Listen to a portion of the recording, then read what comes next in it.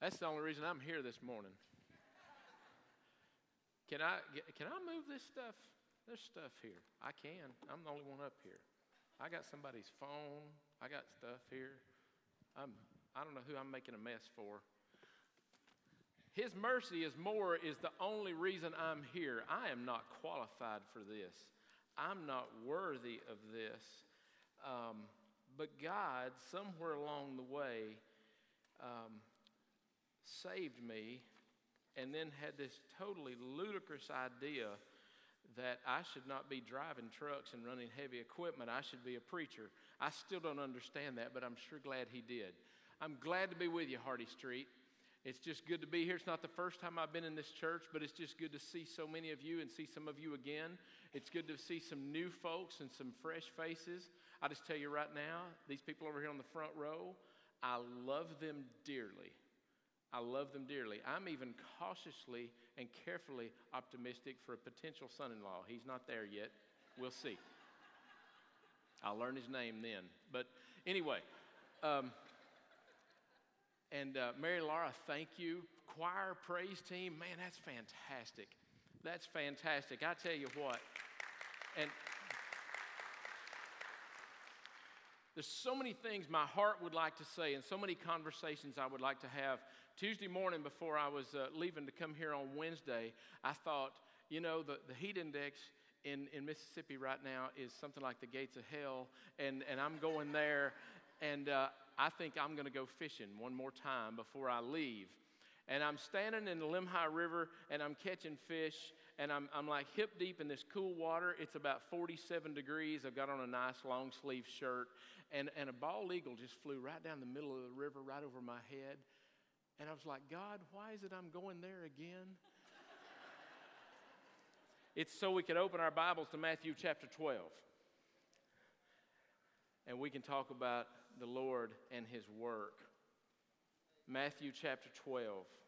I'm going to read a passage to you, and then we're just going to come back and we're going to work through this passage verse by verse. That's just kind of how I like to do things, how God's fashioned me to do some things.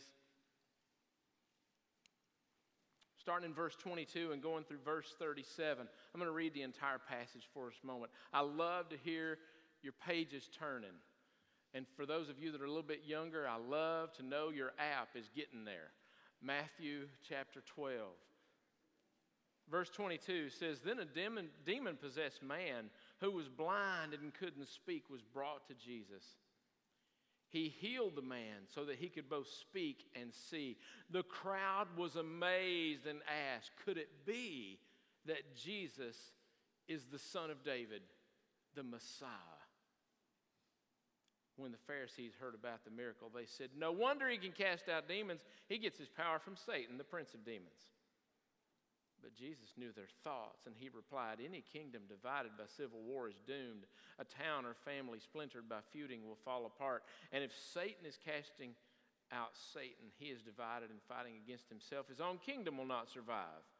And if I'm empowered by Satan, what about your own exorcists? They cast out demons too, so they will condemn you for what you've said. But if I am casting out demons by the Spirit of God, then the kingdom of God has arrived among you. I love that line. For who's powerful enough to enter the house of a strong man like Satan and plunder his goods? Only someone even stronger, someone who could tie him up and then plunder his house. Anyone who isn't with me opposes me.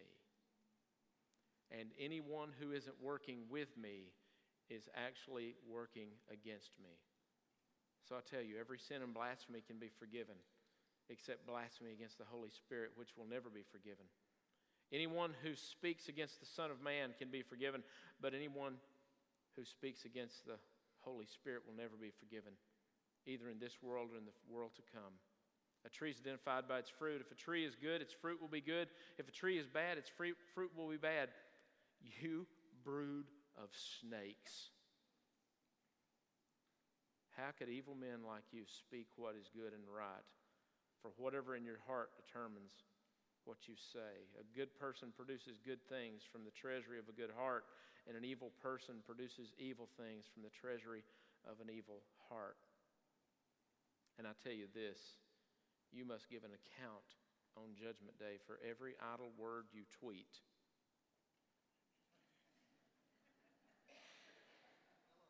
I didn't say that by mistake, by the way.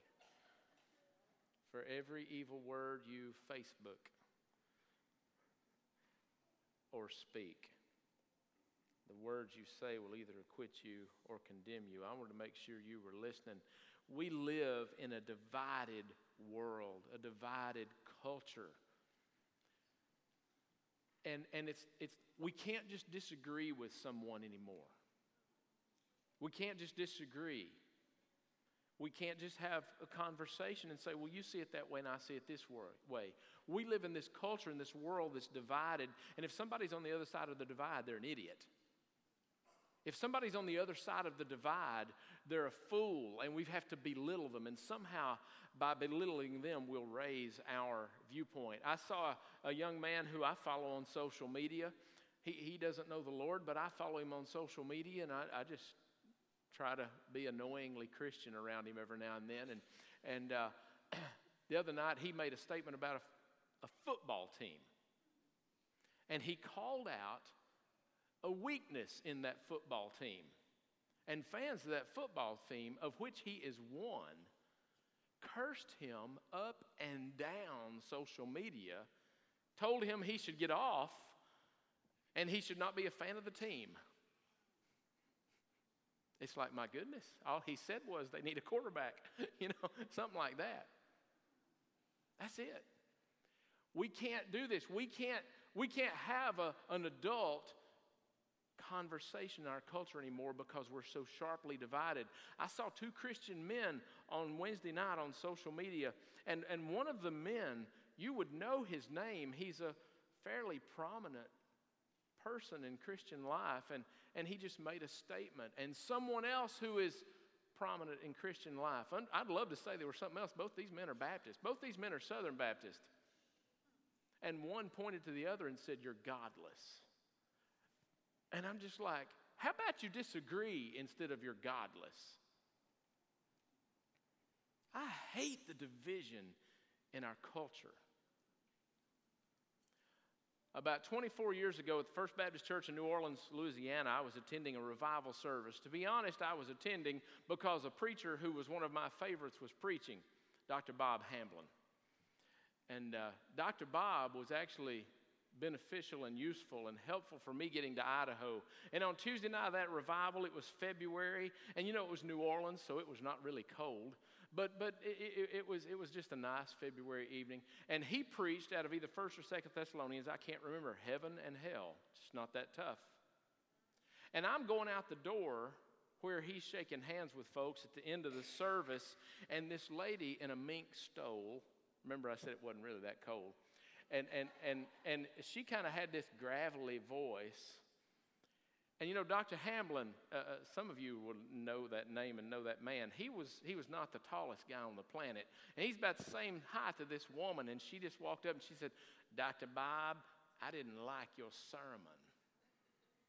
Now, he has an infectious smile. And he just looked at her and shook her hand. He said, "Satan didn't either. Whose side are you on?"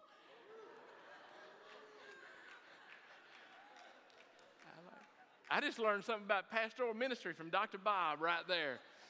We live in a divided world, but let me tell you something. We're divided over all the wrong things, and a lot of stupid things divide us. But let me tell you something. In this passage right here, Jesus draws a divide, and it's not mild, it's not simple, it's not something that we can just get aggravated about and say that shouldn't be. He draws a divide. And we've got to make sure which side of that line we're on. We've got to make sure that we're not finding ourselves in opposition to Jesus. Those who aren't with me actually oppose me. Now, I'm going to say something real nice and real sweet. Actually, it's divisive. Let's just be honest about it. I'm going to try to do it in love, not in Facebook. I'm going to try to do it sweet, not in Twitter. But there are people in this room this morning, I want to tell you right now, you're an enemy of Jesus Christ. You oppose him. You say, man, we're cleaned up in at church this morning. What do you mean?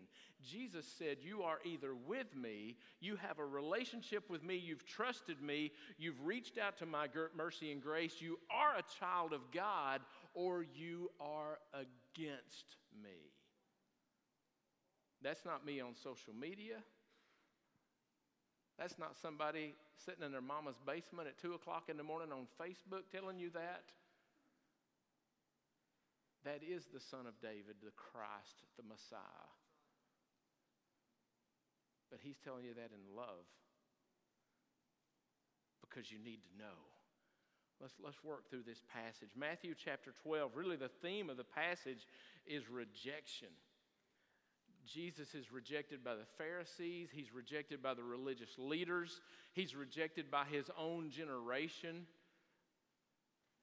He's just rejected in the middle, Scott, of amazing ministry. It's not that things aren't going well. He's in the middle of, because Jesus just didn't, he didn't struggle from, well, we had a bad day today. I didn't preach a good one or something. He's perfect. His ministry was phenomenal. And in the middle of phenomenal ministry, he's surrounded by this rejection. Let's just look back at verses 22 and 23. I believe we're going to have them here so we can see them. Just the verses. We don't need the other stuff there. I don't know what that other stuff is. Wow. Never mind, I'll read them. Oh, there it is. No, that's not it either. Okay, look in your Bibles at verses 22 and 23. We're going to work on that. This demon-possessed man was blind and couldn't speak. He's brought to Jesus. He healed the man so that he could both speak and see, and the crowd was amazed. Now listen to that. The Pharisees are rejecting Jesus. The crowd's amazed. The religious leaders are rejecting Jesus. The crowd is amazed. Could it be that Jesus is the Son of David and the Messiah? It's almost like it's impossible. Like that couldn't really be, could it? The question is asked in such a way that you expect a negative answer. Like you're driving down the street and it's like, oh, it's late. That Krispy Kreme isn't open, is it? No, it's not. Oh, I knew it wasn't. It's almost the way that question is asked, like you expect a negative response to it. Like that would be impossible because they had been praying for the Messiah for generations and for generations. And what are the chances or what are the odds if you're a faithful Jew of going, but he's here in my day, he's here in my time. We've been praying for the Messiah. Is it possible? Surely it's not possible. This would be impossible that that's what it is, that it's actually, the tone of the question calls for a negative response. But then there's still this, is there a chance? Is it possible? It said they brought this demon-possessed man to Jesus. Let's not go too far with what's going on with this guy right here. There are times that demon-possessed people come to Jesus, and he removes that demon. He casts that demon out. There are times that sick people are brought to Jesus, and Jesus never says a word about a demon, and he heals that person. This person was demon-possessed. He couldn't talk. He couldn't hear, and Jesus said he healed him of that. His demon possession had affected his abilities, okay? But let's not cross it up and just think every time somebody's got something, it's a demon. That's not the way it is. We see that all kinds of ways in Jesus' ministry as people are brought to him. The next verse 24. Now, see, the crowd is amazed. Is this possibly the Messiah? But when the Pharisees heard about that in verse 24, they somehow had to explain away what Jesus was doing. And they sounded something like this: well, no wonder he can cast out demons. He gets his power from Satan. He's the prince of demons. It was like the God police showed up, and they were just a blessing to everybody. Can you imagine the man who's just been healed? I mean, this guy's life has just been drastically, radically, and forever changed by the King of Kings and the Lord of Lords. And somebody, some little picker of nits over here on the sideways, they go, well, no wonder he gets his power from Satan. What's it feel like to be the guy that just got healed? The guy that's just been changed. But somehow, when they can't figure out what's going on, all they can do is make something up. Well, we know what it is. He gets his power from Satan. I love the next words that you see in the next verses. It said Jesus knew their thoughts. That had to mess with their heads. See, they said out loud this thing, but Jesus knew what they were even thinking. Jesus heard what he said to the crowds, and the crowds heard what they said, but Jesus knew their thoughts. And somehow, in the verses that follow here, Jesus addresses not just what they said, but what their thoughts were. And don't you know that pierced their hearts and messed with their heads? I wonder if they ever got together and thought, do you realize he was thinking what we were thinking and he knew what we were thinking? Or if they were just sitting there going, wow, it's like he's talking right inside my head, and they didn't get it. I don't know, because they were so opposed to him. Jesus knew their thoughts. Any kingdom divided by civil war is doomed. Basically, guys, what you're saying is foolish. What you're saying is crazy. A town or a family splintered by feuding will fall apart, and if Satan is casting out Satan, or Santa, whatever, he is divided. And I like somebody just claims it. Praise God. That's excellent. He is divided and fighting against himself. See, if I hadn't brought that up, some of you were going to, so we may just well get it out there. You know, it's right there. He's fighting against himself. Jesus is basically saying to them here, your logic is just crazy. What benefit would Satan have in casting out or bringing out or destroying his own work? Well, that's just a ludicrous idea. He's showing them, and I believe this is humiliating. It's, guys, you realize how stupid something you just said is. You realize how foolish something you just said is. You realize the ludicrous. I mean, you're making this argument, and it's basically you don't have a leg to stand on. And what you're saying makes no sense. What benefit would that be? And then he goes on in verse 27 and 28, and this is pretty fascinating what happens right here. If I'm empowered by Satan, what about your own exorcist? Or what about your own, literally in the Greek, your own sons? Your own sons. Now, why would he say it that way? Because, if you look at it here, because they cast out demons too. So they're going to condemn you for what you said. They're going to condemn you for what you said. But if I'm casting out demons by the Spirit of God, then the kingdom of God has arrived among you. There were other people in the day that were casting out demons. Legitimately so. And Jesus looks at these Pharisees and he goes, what about your own sons? What about Jewish people who are casting out demons? They're about to condemn you for what you're saying too, because is that where they get their power? Really? Your own guys, your own people who are doing legitimate ministry, is that where they get their power from? Is that where it comes from, Satan? Is that what happens? He's destroying their argument. But, if I'm casting out demons by the Spirit of God, then the kingdom of God has arrived. The kingdom of God, the power of the living God has come to play in your presence today. And boys, you're going to have to deal with this. You've made this ludicrous argument. You've made this ludicrous argument that I'm doing this by the power of Satan. And if that's the case, it doesn't make sense on Satan's part.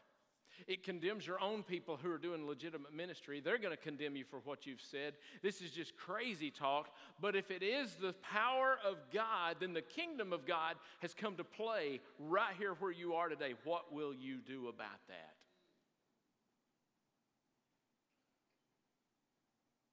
We could stop and play with that one for a while right there. I hope there's somebody here today and you're a guest of someone, and it's your first time, or you've thought, man, I hadn't been to church in years, but I believe I'm going to go, or something like that. You know, I can't imagine all the various reasons people would be in worship today. But as we were singing, and you realize there's something that's just gnawing at you. And as people were worshiping, and you were saying, man, there's something different about that. I'm not sure what that is. You know what it was, don't you? It's the presence of the Spirit of the living God, and you have to deal with it. You got to deal with that. I had a LDS stake president one time who asked me, he said, can I come to church at your church on Easter? And I said, you sure can. It'll be great. We'd love to have you. And he came to church, and after the worship service, can we get together later this week? I said, we can. And he was in my office on Tuesday, and he said there was just something different. There was just something different. He couldn't express it, and he couldn't explain it, and he just kept saying, there's something different. There's something different. I don't know what it was, and I don't know how to express it. And I said, it's the first time you've ever been in a worship service where the Spirit of the living God was present. Our conversation changed from that point, but at least we got it out there. The presence of God has come to bear in your circumstances. Jesus, here's a dividing line right here. Here's a dividing line right here. You can't even recognize the Spirit of God, and when you do, you try to explain it away and say, no, it's something else. And Jesus is saying, no. If I'm casting out demons by the Spirit of God, then the kingdom of God has arrived among you. You cannot ignore that. You cannot deny that. You can deny it, but you can't ignore it. But you can't explain it away. You can't make ludicrous arguments. You've got to somehow deal with the power of the living God. Jesus makes a transition here. He's about to. Look at verse 29 real quick. For who is powerful enough to enter the house of a strong man like Satan and plunder his goods? Only someone even stronger, someone who could tie him up and plunder his house. Jesus is claiming to be stronger than Satan here. What about that? Earlier in the chapter, he claimed to be Lord of the harvest. Lord of the harvest. Now, when he claimed to be Lord of the harvest, you know what he's claiming to be right there, don't you? He's claiming to be Lord of all. And now here just a few verses later, he's like, man, you're not going to just mess around with Satan right there. The only way you can do this is if enter his house and deal in his domain is if you're even stronger. So he claims authority and dominion over Satan. In this chapter, authority, dominion, he's Lord of the harvest, means he's Lord of all. He's Lord over Satan, a stronger man. I can tie him up and plunder his house. Praise God. And Jesus goes from kind of talking to these Pharisees here to teaching. In the next few verses, 30 through 37, he's teaching us.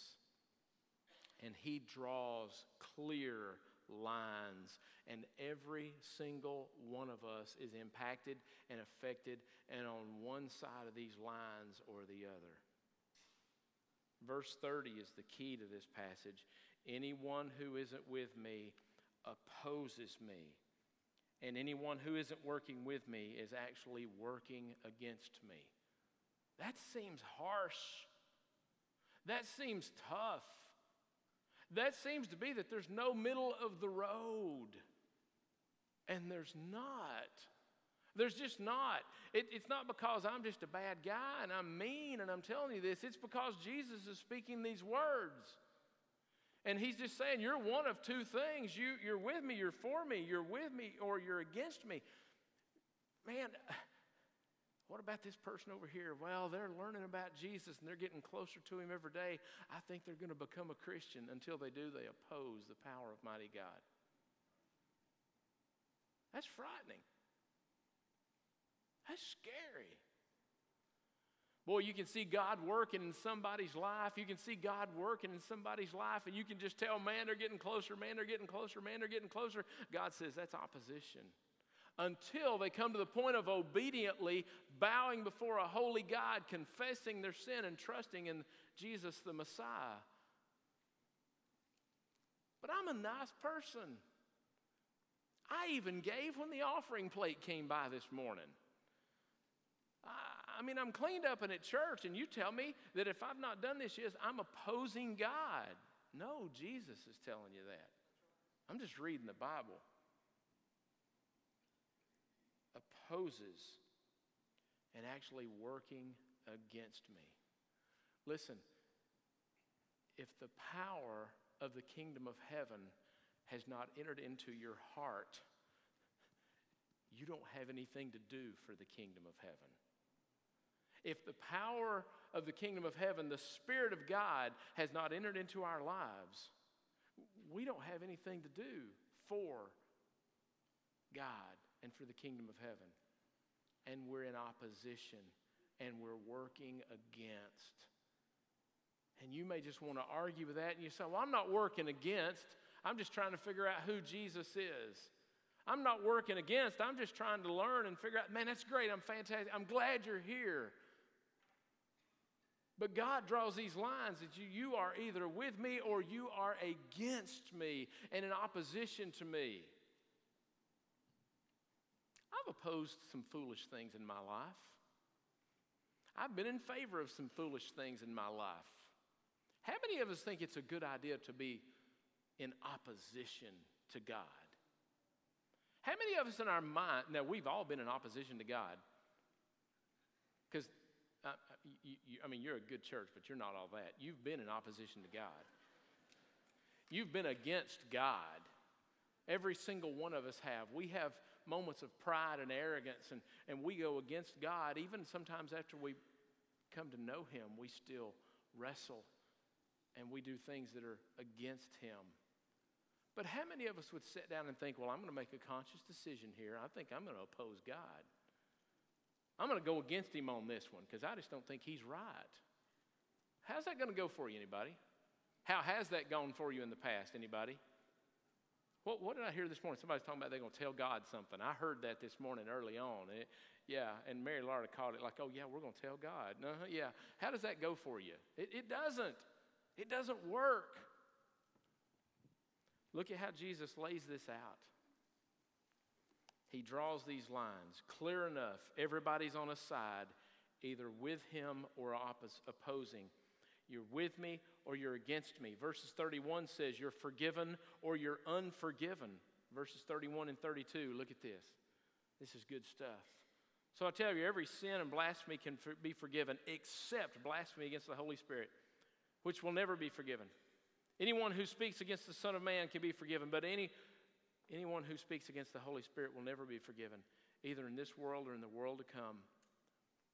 Boy, I tell you what, there's been a lot of little kids and a lot of young folks over the years that were terrified. You mean blasphemy of the Holy Spirit can never be forgiven? I've said some things and I've heard some words come out of my mouth. That's not what he's talking about here. In this case, they were taking the work of the Holy Spirit and attributing it to Satan. The ultimate work of the Spirit is to point to Jesus, to convict us of our sin and draw us to Jesus. And when we reject that work of the Holy Spirit, there's no forgiveness. That's frightening, but you know what? That's grace, and that's mercy, and that's good news. Anybody can speak against Jesus and be forgiven of it. Peter did. Simon Peter, one of his closest three friends on this planet, the night before Jesus died, I don't know the man. With an oath, I don't know the man. With a curse, I don't know the man. I don't even know what you're talking about. And on Resurrection Sunday, on Easter Sunday, we learned that the resurrected Jesus went and met Peter somewhere. And then sometime later, we see the resurrected Jesus meeting with all the disciples. Peter, do you love me? Feed my sheep. And he just absolutely reinstates him and commissions him to serve. Here's the cool deal. You can be opposed to Jesus right now, and you too one day could be standing on this very platform preaching. Your pastor does. I'm not throwing you under the bus when I say that. I am too. You can be opposed to Jesus when you walk in this room today. You can be against Jesus when you walk in this room today. And you can walk out knowing Him completely, totally, and with absolute wholeness. You can be forgiven of that. But if you continue all your days rejecting the Spirit drawing you to Christ, when your life ends, you will have blasphemed the Holy Spirit and the truth about Jesus Christ. And there is no second chance. There is no other opportunity. That's it. It's done and it's over. And you will suffer the consequences for that sin forever. Forever. You're either with Jesus or you're against Jesus. You're either forgiven or you're unforgiven. You are either productive or you are unproductive. Look at verses 33 and 34 and on through the end of it here. A tree is identified by its fruit. If a tree is good, its fruit will be good. If a tree is bad, the fruit will be bad. Jesus just goes off on these Pharisees right here. You bunch of snakes. How could evil men like you speak what is good or right? Whatever's in your heart determines what you say. A good person produces good things from a treasury of a good heart, and an evil person produces evil things from the treasury of an evil heart. I'm thinking I've read in the Bible somewhere that it tells us what the most evil thing is. Does anybody know what the most evil thing on earth is? Does anybody know? It's our heart. How in the world can we talk about a heart that produces something good? It's dwelled. It's the Spirit of the living God's living in that heart. That's how we can have a good heart. Productive or unproductive? See, these Pharisees, here's what was going on with them. They look good. They look like healthy trees. They were the people that the people in their days would have looked up to them and said, these are the examples. These are the folks to follow. These are the folks that we want to look like them. But you know what they were doing? They were driving people away from Jesus. They looked really nice. But once you realize the fruit of what they're doing, they're driving people away from Jesus. We're either productive or we're unproductive. And I go back to my folks on social media the other night when you see Christian men and one of them's attacking another one, and I'm thinking, is that really productive for the kingdom? Is that really drawing people to Jesus, or is that just going, boy, those folks are cantankerous and ornery, and they're fighting each other? They're no different than a bunch of college football fans. What's lovely about that?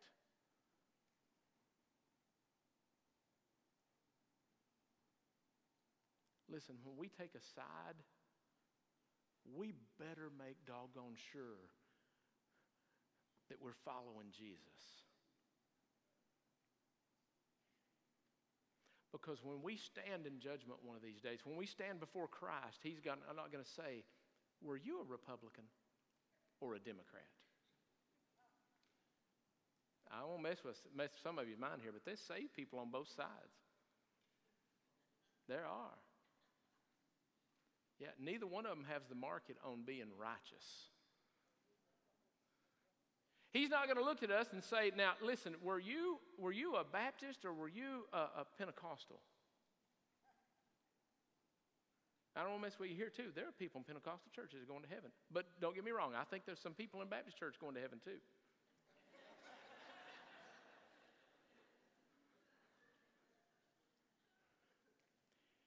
He's not going to look at us and say, now listen, were you pro-life or pro-choice? Now listen, I believe there's a godly stance on that right there. But that's not going to be what gets us into heaven. Even though I believe with all of my heart there is one way to answer that question that's godly, and that's all there is to it. It's still not going to be it. We get hung up in this world in our issues. And we draw lines and we get mad at people on this side of the issue or that side of the issue. And folks, God has not drawn those lines, and He's not hanging out in checks and boxes and say, yeah, they answered that Twitter just right, and they acted like this on Facebook, and they chose this or that, and no. It comes back to what we do with Jesus Christ. That's the only thing that matters.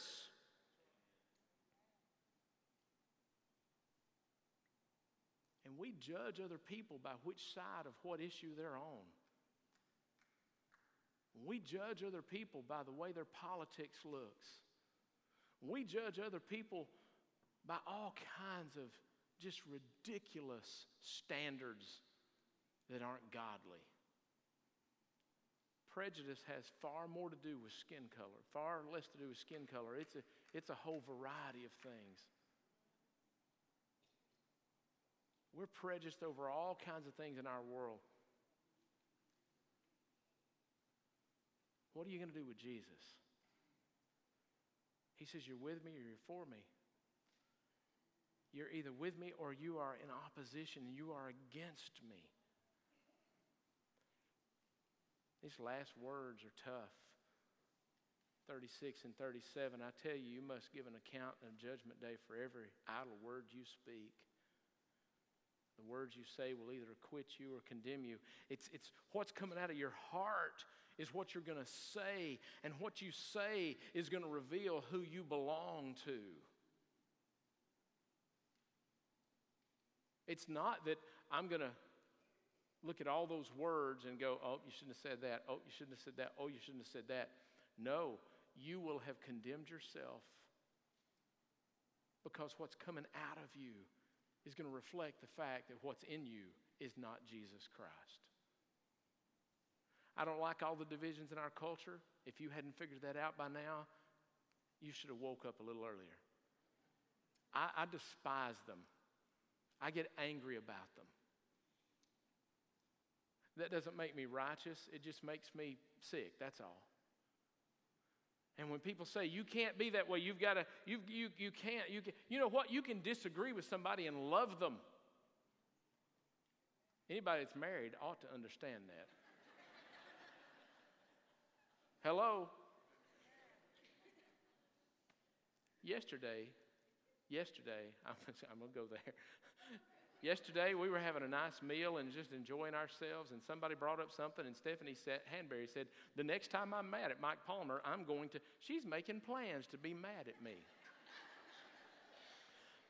And somebody pointed that out, and she said, well, look, we've known each other a long time. What that meant was, he's been mad at me, I've been mad at him. We're going to do it again one of these days. And that's all right. Well, yeah. You know, you can do that with people you love. It's okay. These divisions lead to hate. These divisions lead to malice. These divisions lead to pride and righteousness. And we get so hung up in those that we fail to see. We fail to see and know and understand and even receive the love of God. Or, as Christians, we get so hung up in these divisions that we need to repent of these divisions and go back to the one that matters, the fact that I love Jesus Christ. So I'm not going to say that. I'm not going to enter that argument. I'm not going to look like the world around me. I'm going to look like someone who loves Jesus Christ.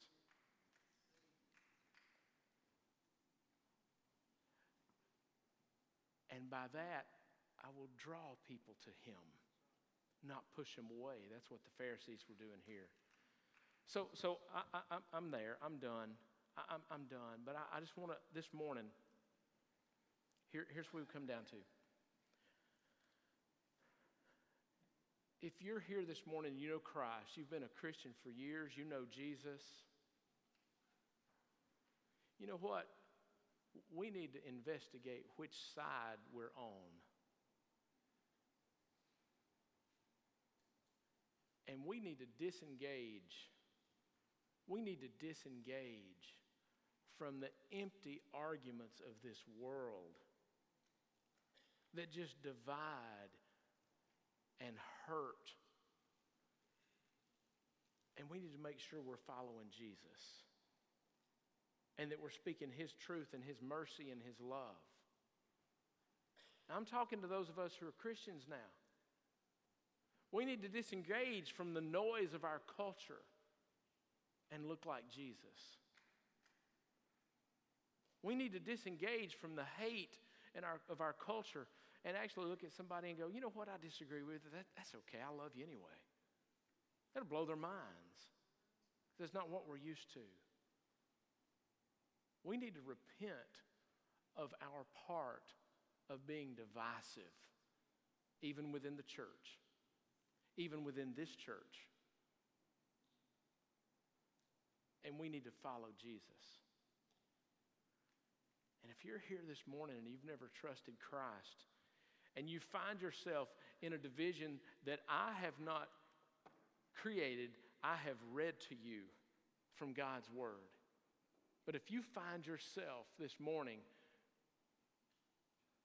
and you see the division that Christ is talking about and you realize I'm opposed to God, I am in opposition to the Spirit and the power of the kingdom of heaven and to Christ Himself, you need to repent of that. And you need to come to know Christ today. Whose side are you on?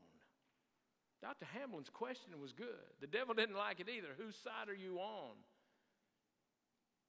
It's a good idea for us this morning to stop and ask that question of ourselves. And if we're not on the side that's following Jesus Christ, then we need to get right. It's just that simple. We need to repent, and we need to get right, and we need to do it now. Let's pray. Father, I thank you for your word. It's a hard word to me. I'd like to see divisions along the way, God. I'd like to see other choices along the way. I'd like to see something that says, well, you're doing pretty good, or something like that. You don't give us that choice, Lord. It's not there. You have spoken a divide. And we are whether for you, and we're serving, and we're faithful, and we're looking like Jesus, and we're drawing people to Christ, or we're against you, and we're divisive, and we're lost, and we're doomed, and we're damned, and we're without hope. And God, forgive us. Even after we come to know you, sometimes we go back to that taking sides and just being a part of this world. God, I pray that we'll just let go of that today. In whatever form it looks like. I can't begin to name them all, but in whatever form of prejudice or hate or disruption that we have in us, Lord, that we will put that aside as your followers.